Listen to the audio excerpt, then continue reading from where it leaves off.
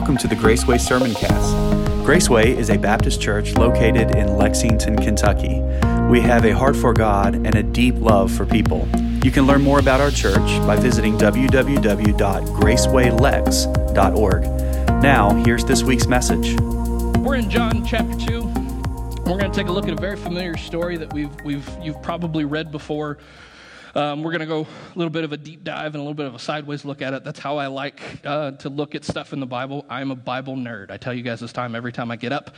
That's because what you see for face value in the Bible, its truth and its power, on the surface level is amazing.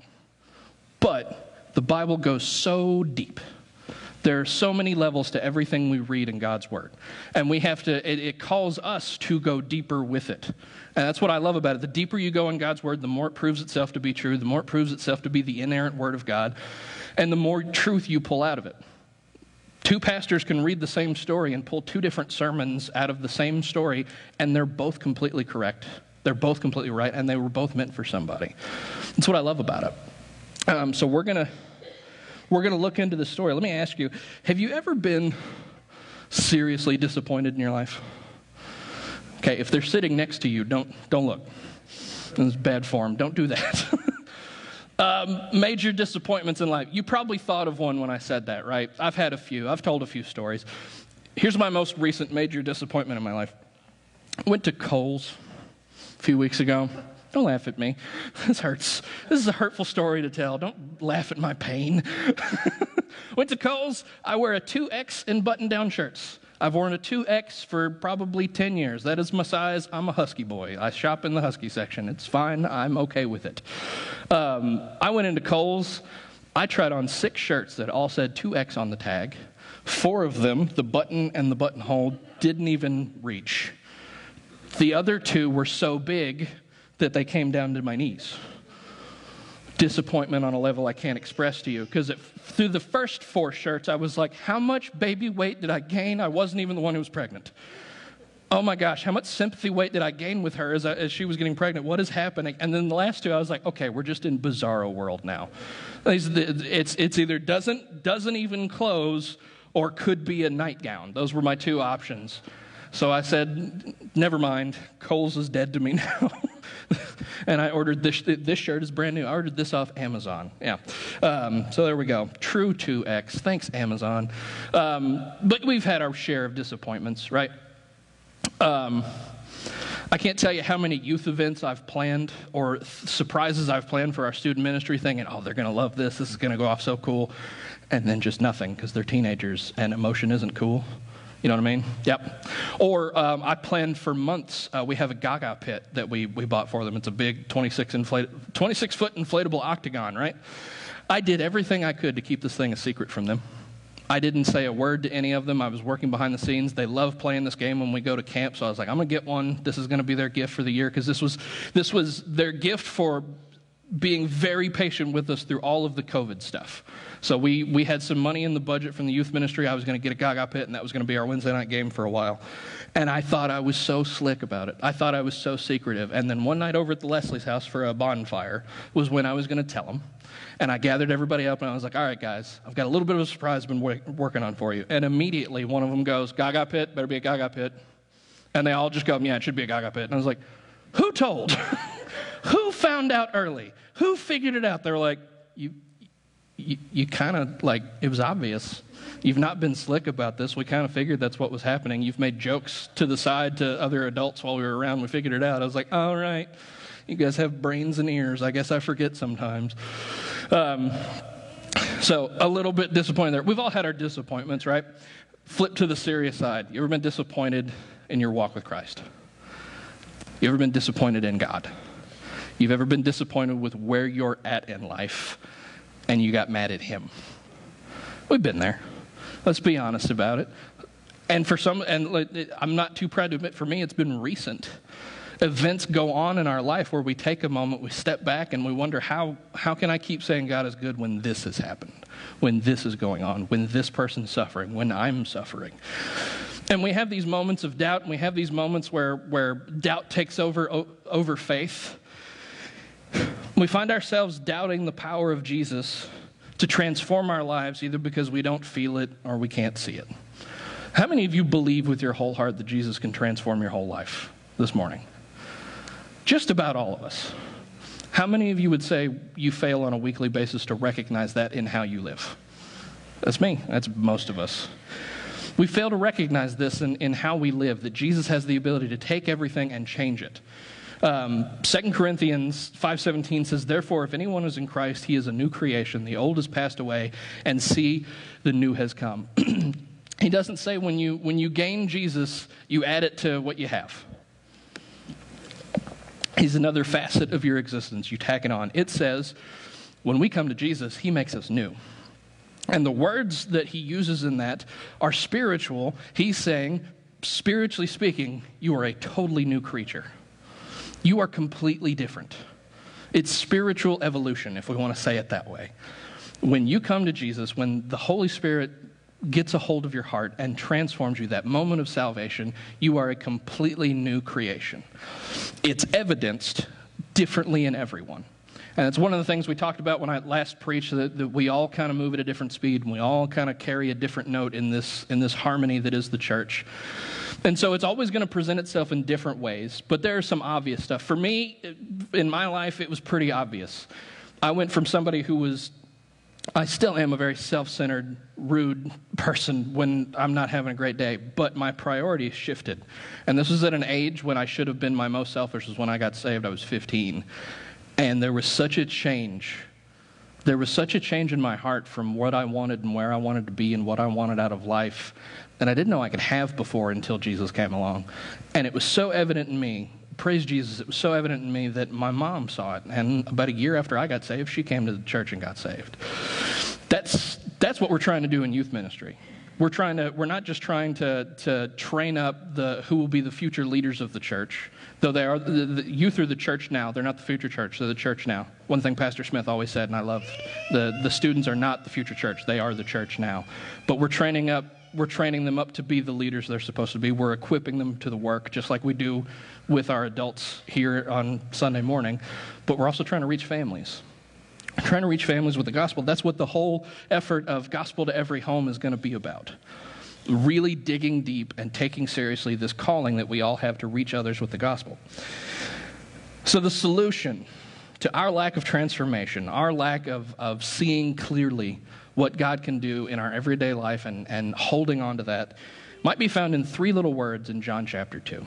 Let's read it together. And we're going to read verses 1 through 11. You've heard this story. Jesus turns water into wine. In John chapter 2, verse 1, it says, "On the 3rd day, a wedding took place in Cana of Galilee. And Jesus' mother was there, and Jesus and his disciples were invited to the wedding as well. When the wine ran out, Jesus' mother told him, 'They don't have any wine.' And now our words are in red, so we know Jesus is speaking. He says, 'What does that have to do with you and me, woman?' Jesus asked. 'My hour has not yet come.' 'Do whatever he tells you,' his mother told the servants. Now 6 stone water jars had been set there for Jewish purification. Each contained 20 or 30 gallons. 'Fill the jars with water,' Jesus told them. So they filled them to the brim. Then he said to them, 'Now draw some out and take it to the head waiter.' And they did. And when the head waiter tasted the water, after it had become wine, he did not know where it came from, though the servants who had drawn the water knew. He called the groom and told him, 'Everyone sets out the fine wine first, then after people are drunk, the inferior wine comes out. But you have kept the fine wine until now.' Jesus did this first of his signs in Cana of Galilee. He revealed his glory, and his disciples believed in him." Now, this is a story we're familiar with. This is a story you've probably read over and over. This is Jesus' first public miracle that he does. And it's not witnessed by everybody at the wedding. Not everybody catches on. Just a few people see what happens, but most importantly, his disciples for the first time see Jesus perform a miracle. It's the first of many they're going to see. Weddings in Jewish culture were a big, big deal. Weddings are $1 billion industry now, right? We have, I don't know how many HGTV and Discovery Channel shows about picking a dress. Just that one act. Getting the cake right. Getting everything right. There was a whole show about bridezillas. Weddings are a several billion-dollar industry. And studies show that 2021 will be the biggest year for weddings since, they said 1974. There will be more weddings in 2021 than any other year since the 70s because of how many got postponed or canceled during COVID. And they said what's planned for 2022 is even more. They believe 2.6 million weddings will happen in America in 2022. That's a lot of weddings. I can attest to that. I'm performing one in January. And so there's a lot of weddings happening next year. There's a lot going on. Weddings are a real big deal now. If it doesn't go just right, somebody loses their mind, right? There was a whole show. It's called Bridezilla. It's women losing their mind because every little detail wasn't perfect. And then they'd play it up because it's reality TV. You ever been to a wedding where something went wrong? You ever been to a wedding where something big went wrong? I went to a wedding. I won't say who. It's nobody in here, don't worry. But this does go out over the internet, so I won't say who. I went to a wedding. It was a couple young kids. This was before Bree and I got married. We were engaged, but we hadn't got married yet. And a couple who was about our age at the time, maybe a little bit younger. And they decided, we're getting married. And they hadn't really planned anything out past the idea that they were getting married. And the day of the wedding comes, and we get to the church, and they said, be there 2 hours early. I was like, okay, we get there 2 hours early. We were the only ones there. It was just me and Bree. And people start showing up and filtering in, and they're like, okay, grab some chairs. I said, what do you mean? I said, we got to set up. Who's we? I was like, I'm wearing a 3-piece suit. It's 98 degrees. We're doing this outside. They're like, yeah, grab some chairs. Oh, good. Off comes the tie and the vest and everything. And about 5 of us set up about 200 chairs. And then out of 200 chairs, this is probably about 200 chairs, I think, there may have been 50 people. I was real happy about that one. They hadn't thought out. The groom gets there. I said, okay, cool. You guys got a sound system to play the music when she walks down the aisle? He went, oh, no. Like, you didn't think about a sound system to play? They're like, no. Solution. I came up with the solution. It wasn't a good one because they were assuming that this church would have a boombox or something that could be pulled outside, as if that would be loud enough for the 50 people spread out across 200 chairs. So what we ended up doing was pulling somebody's Toyota Matrix right down next to the seating area, rolling all the windows down and cranking Here Comes the Bride up on the sound system. You ain't never heard Here Comes the Bride quite like when it's played with the bass rattle in the dashboard. Bum, bum, bum, bum.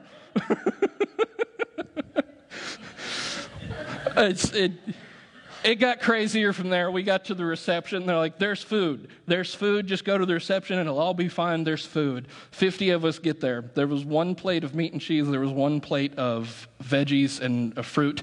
And there was a cake about that big. I was like, this isn't food. This is somebody's food. This is the food before the food. Where's the food? I kid you not, we ordered pizza. They took pictures. It took a while. I was staring at this tray. I was doing calculations in my head. Luckily, I had been Baptist for a while at that point, and I knew how to do food calculation versus people in the room real quick. Being a youth pastor and a Baptist really helps with that. You're like, divide it by pi, that many numbers of pizza, that many slices of pizza versus this many people. Nope, we're ordering Papa John's. And so we ordered food. And long story short, they got married. It was fine. Wasn't planned great, but nobody told them. We didn't want to ruin their day. It's fine. They got married, and that's all that mattered. Most interesting wedding I've ever been to. And I didn't even tell you about the part where the groom was dressed like a pirate. But it was supposed to be a Renaissance wedding. He missed Renaissance by a few centuries and really landed at Caribbean pirate. And ahead of time, I'm still telling this story. I don't know why. Ahead of time, he had said, we're going to do Renaissance wear. And I was the best man at this wedding. As the best man, I said, no, thank you. He said, well, I need you to dress, we're going to do Renaissance wear. I said, not if I'm going to be your best man. So I wore a suit and tie. He dressed like a pirate. I love my friend so much, but he was dressed like a pirate.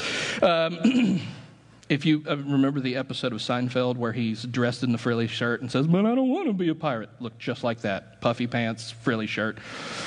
It was amazing, but that's how that wedding went. Jewish weddings were a big deal. Jewish weddings at the time, they were big. Everybody, it was a working agricultural society. So there wasn't a lot of off time, there wasn't a lot of hobbies, and so celebrations and feasts were a big deal when they got to happen because it means you didn't have to work for a few days. And so everybody loved a wedding. Everybody loves a wedding now. There's a whole industry for people just crashing weddings just to get free food and meet people, right? Back then, a wedding could last anywhere between 2 and 5 days. And it could involve the entire town. And it usually did. And it was on the parents of the bride and groom to set this up, and they would come together, and they would make an agreement about who was going to provide what. And typically one side would provide drink, one side would provide food. They'd split the cost down the middle however they could, because this was a big to-do. And you got to feed these people.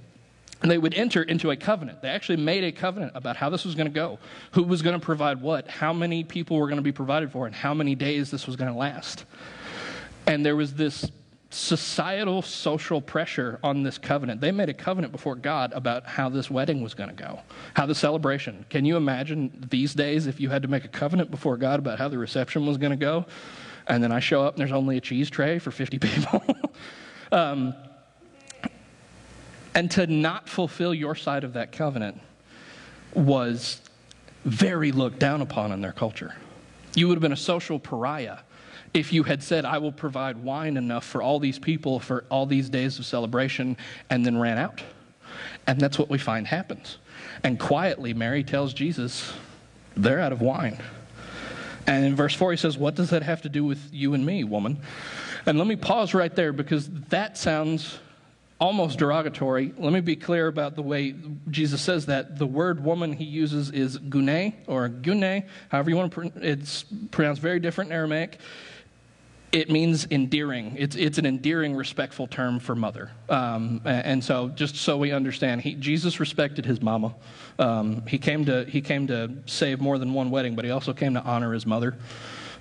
He held the commandments. He honored his father and mother. And so, this comes along, and this family runs out of wine.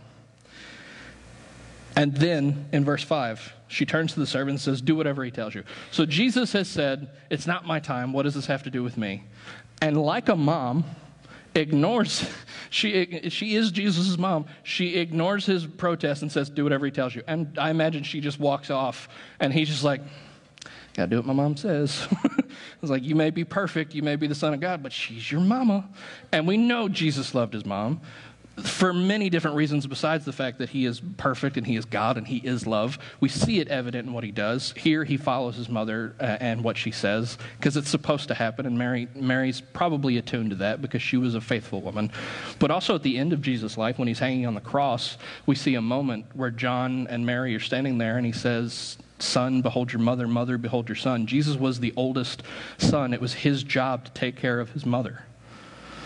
And in that moment, he knew he wouldn't be around to take care of her, so he made sure she had someone to watch over her. And he told John, you will take care of her from now on, or at least until she gets back home to James and the rest of the family. And so we know Jesus loved his mama. But she tells him, she ignores his little protest because she knows this is going to happen. She's a faithful woman. She's in tune with this. And she tells the servants, do whatever he tells you. And now in verses 6 and 7, we read, now 6 stone water jars had been set there for Jewish purification. Each contained 20 or 30 gallons. We're talking 6 big jars, stone jars the size of a modern-day trash can. 20 to 30 gallons. I mean, think the metal trash cans that Oscar the Grouch lives in, Sesame Street, straight up. That's how big they were, but they were made of stone, and then they had to be filled with water. And then he says, fill the jars with water, Jesus told them. So they filled them, and this is the title of the sermon this morning, to the brim. And that's where we derive this entire lesson this morning, is these 3 words. They filled them to the brim. Let me tell you something. If you handed me a stone jar the size of a trash can, asked me to fill it and bring it back to you, you'd get a half-full water jar, because that's a lot of work. That's heavy. And they've got 6 of them. I don't know how many servants there were, but there are 6 of these stone water jars. And he says, go fill them, and they filled them to the brim. That means all the way to the top. You know what to the brim means. You've had sweet tea at McDonald's. They fill it to the brim. And so they filled it all the way up, and they bring them to him. Jesus, that's the first point we have this morning, transforms what we bring him. He said, fill it up to the brim and bring it to me. And in life, he tells us he wants everything from us. He wants our life full to the brim, handed over, so that he can change it. And what do? We're lazy about it, or we hang on to stuff about it. I don't bring Jesus everything because I don't want everything to change, because I've got some stuff in my life that's not great, not good, not of Jesus. It may not even be necessarily bad, but it's in front of Jesus in my line of priorities, and so I don't want it out of the way because I love it too much. I'm hanging on to it with all my heart and soul, and it's not him. And so I don't want to bring it before God because I don't want it changed. Obedience is key in receiving a complete blessing. Partial obedience is still disobedience. We see Peter, after he's denied Jesus 3 times and after Jesus has died and resurrected, Peter, in a moment of probably doubt, deconstruction, he goes back to what he knows. He goes back to fishing. And he's out on the boat fishing, and a man who he doesn't recognize stands on the shore, and it's Jesus, and he tells him, cast your nets out, and I promise you'll catch as much as possible. And it says he cast his net, singular. The man says, Jesus says, cast your nets. And the Bible says that Peter cast a net. And when he pulled it up, it was so full he could hardly get into the boat. How much more would he have had if he put both nets down? Partial obedience is still disobedience. Things may not be changing in your life because you haven't presented everything to be changed. So the question this morning that we need to ask ourselves is, what am I still holding on to? It may not be anything bad, but if it's in front of Jesus in the line of your priorities, it needs to go. Or at the very least, it needs to move. What needs to change? And I could give example after example, but only you know what's really in your life that's in the way. And I would venture to say every single one of us in this room have something that has worked its way in the line in front of Jesus in our priorities. Work, school, a relationship, your social life, entertainment, the mind-numbing effect of just scrolling endlessly on a screen so you don't have to think about things, drama, you name it. Whatever it is, stuff, materialism, things, that's mine. I'm bad about it. I get fixated on the next thing. What's the next thing I'm going to buy? What's the next project I'm going to throw myself into? What's the next little thing I'm going to do? That's where I get stuck. And it may be small. It may be the littlest thing in the world, but it's worked its way in front of Jesus in my line of priorities. It doesn't necessarily need to go, but it needs to take several steps back. I need to give it over to God so that it changes in where my priorities are. Let me tell you, I've had a crash course in the last 4 months about priorities. They shifted dramatically when that little baby was born. Sleep is no longer a priority. Sleep used to be one of my top priorities in life. I've given up on that. We've hit the 4-month sleep regression hard. She'll fall asleep hard as you rock her in the chair, and then the moment her head hits the bottom of the bassinet, it's like somebody gave her a Red Bull. I don't know what's happening. So sleep's out. Who needs sleep? All the little things that I like to do. Just the simple act of getting an hour to watch TV, gone. Nope. Relaxing? Get out of here. Having a moment of quiet time to yourself, that's what the shower's for, or the ride to work. Because when you're home, it ain't happening. You all are laughing because you know exactly what I'm talking about. You've lived this, and you're laughing at me because I'm discovering it new these last few months. Oh, man, what is alone time like? Can anybody tell me? I haven't had a moment to myself with my thoughts in 4 months. It's fine. Because you know what? The flip side of that, though, is I'm not going to complain too much. Every day I get home, that little baby looks up at me and gives me the biggest gummy smile I've ever seen, and that fuels my heart and soul for another 24 hours. Every day I come home, I get a big sweet smile, and she's getting to the point where she's throwing her arms toward me. Best thing I've ever experienced in my entire life. Oh, all right, quit it. We're getting sappy. Things may not be changing in your life because you still haven't presented everything to be changed. What have you got that you're still holding on to? So, the first point, Jesus transforms what we bring him. Second point, he transforms it into more than it was before.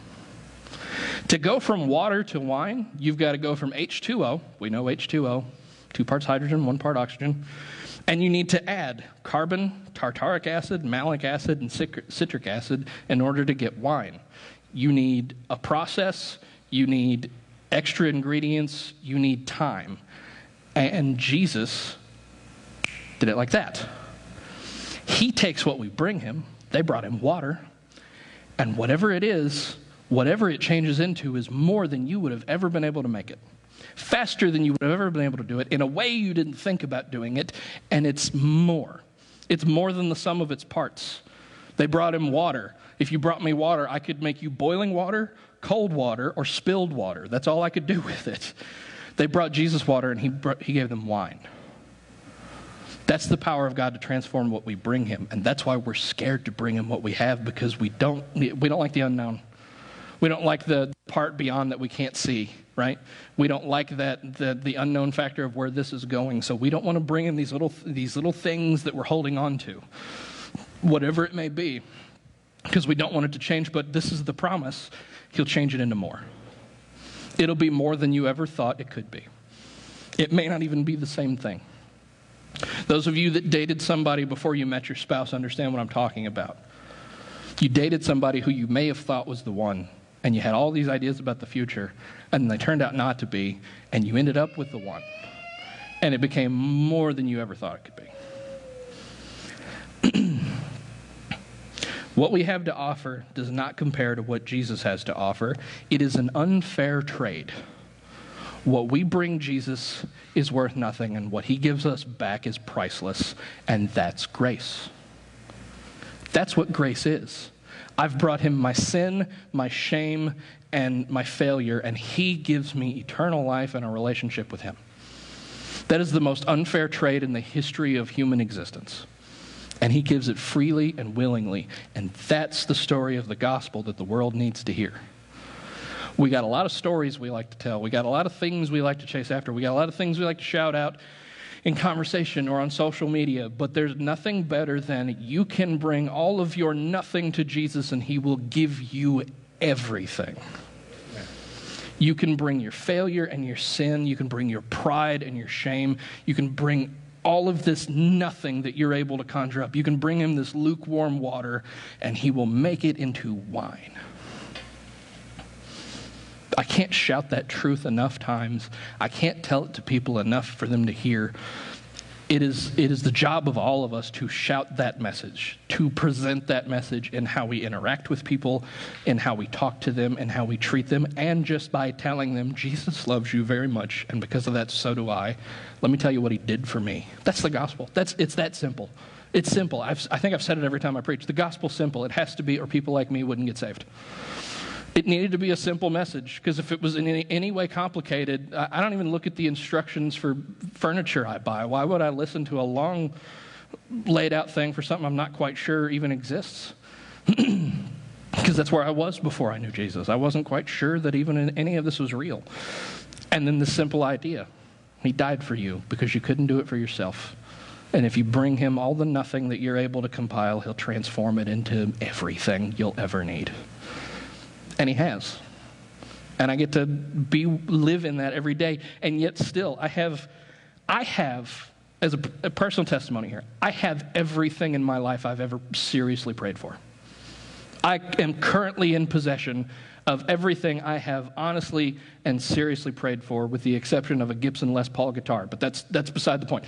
All the things I really prayed for, my family, health, a ministry, those things. I'm in possession of all of those, and still I have moments of doubt and weakness where I turn to other stuff. Because I'm dumb. And I know I'm dumb because the Bible says I'm dumb, because Jesus and the Lord called us sheep.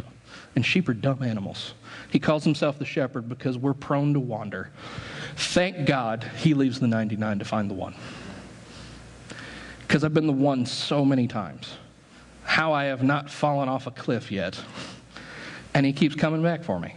And he's come back for you countless times. And yet, we turn to other stuff each time. We got a short memory. A lot of times for me, with the Lord, it's not what have you done for me, it's what have you done for me lately. It's the chief complaint I have about the place I work, and that's what the chief complaint most people have about the place they work is it's not what have you done for us, what have you done for us lately, and I turn around and do it to my Creator, my Savior, my Lord. It's human nature.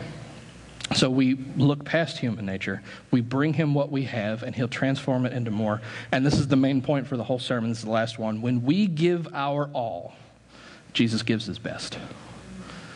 We trade in quantity for quality. My quantity measures up and amounts to 0.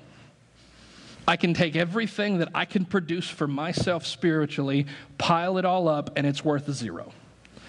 And then I give it to Jesus, and he gives me priceless gifts. Gifts of the Holy Spirit. Gifts of blessing. Gifts of his presence, his love, his salvation, a place in heaven, a relationship with him. These are things that do not have a price. And he paid all for them so that I could have them. They're priceless beyond measure.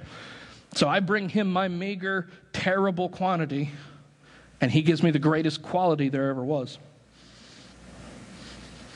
This miracle is one of many allegories to the gospel throughout Scripture. Jesus takes water, a substance required for physical life to exist and thrive, and turns it into wine, a substance he would use as a symbol of his blood, which is required for eternal spiritual life. His first miracle points to what he's going to do for the entire world later. He's going to take all of our nothing, he's going to exchange it for his blood, and we're going to be covered for all eternity. We can find the gospel pictured in so many places in Scripture, and sometimes we skip over the story, and sometimes it's been interpreted a lot of different ways. Like, okay, he made the party keep going, I guess. He's done so much more than that, and he's willing to do so much more than that. And it's not about the things we have. It's not about stuff. This is not prosperity gospel. This is not a big house and several cars and money in the bank. These are priceless things that you and I can be in possession of, and probably are, if we would just recognize the wealth we're in possession of spiritually. You may find that you may be, spiritually speaking, the richest person you know. And we probably are. We just live like we're not. And we're surrounded by spiritual beggars. If I gave you $1 billion, don't get excited. I'm not going to, because I don't have it to give. If I gave you $1 billion and dropped you in the middle of a country that had dropped you in Haiti, gave you $1 billion, and said, anyone in this room with $1 billion dropped in the middle of Haiti would start feeding people, right? We would start doing everything we could to help the people around us, because you're never going to spend $1 billion in your entire lifetime, and because we have hearts of compassion, because we know the one who created compassion. You're in possession of something more priceless than $1 billion, and you are surrounded at work and school and everywhere you go by people who are spiritually destitute. They have nothing. And you have the ability to tell them they can take their nothing and trade it in for everything. That's the gospel. That's the call on every single one of us to go and tell. Our job is not to make converts. Your job is not to convert people to Christianity. Your job is simply to tell someone where they can find everything. That in Jesus Christ and him crucified, they can have everything that truly matters and be rich beyond their wildest dreams, beyond physical objects, beyond money, beyond anything this world will ever offer them. So why aren't we? As we bow our heads and close our eyes, you are richer than the richest billionaire on earth. Jeff Bezos can go to space all he wants, but you have more spiritually than he'll ever have monetarily. And you and I are surrounded by people who are spiritually destitute. They have nothing. And it's only on us not to shout it down their throats or to scream about our rights over theirs or to get mad at the world for acting like the world. It is on us to tell them, hey, you can take all that nothing that's not doing you any good, invest it in faith in Jesus, and he'll give you everything. That's our job.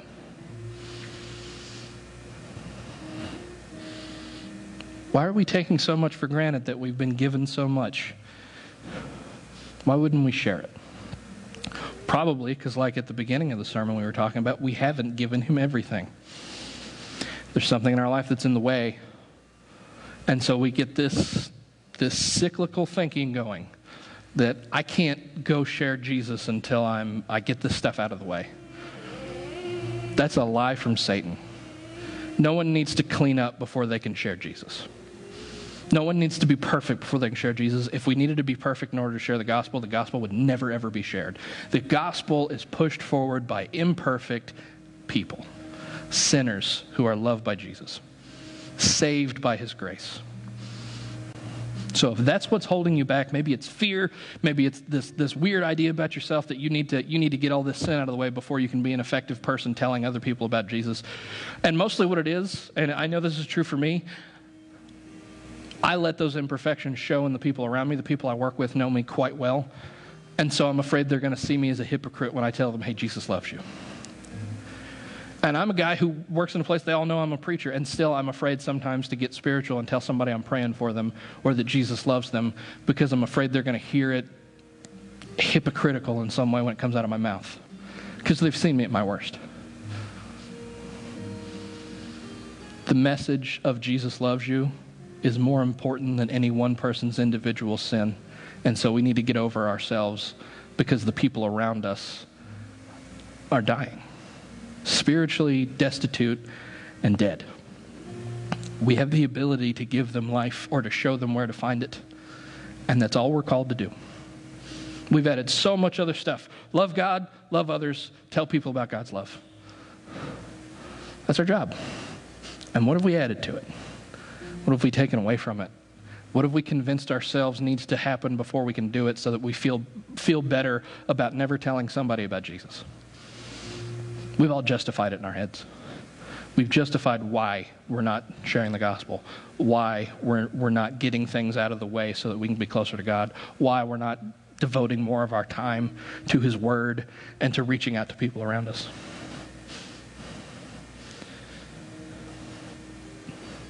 If hypocrites didn't serve the Lord, then the kingdom would never move. There's a room full, a church full, a nation full of people saved by grace, and every single one of us has got some hypocrisy in us somewhere. So what? Repent, ask for forgiveness, and keep going. Because the people around you need it so much. Father, thank you for this day. Thank you for this time we've had to look into your word. Thank you for your love. I pray that you would help us now, just as we take a moment of silent prayer to reflect on where we're at with all this stuff. Are we letting something get in the way? Have we held something back from letting you transform it? And have we held back your love from the people around us because we're afraid of how they might see us if we tell them that you love them? Lord, bring to the forefront of our mind right now, for each one of us, whatever it is that's keeping us from being a gospel-minded person who would share Christ with people around us. Let that be evident in all of our minds right now, and let us take a moment to do business with you over it. In Jesus' name, take a few minutes of silent prayer right where you're at. Thank you for listening today. At Graceway, our strongest desire is to glorify Christ by telling everyone about His grace. If you have questions or are in need of spiritual help, please reach out to us by visiting www.gracewaylex.org and click on the Contact Us section. Or you can email us at gracewaylex@gmail.com. Our worship services are held each Sunday at 10:30 a.m. We'd love to worship with you this week. Until next time, take care and walk in the way of grace.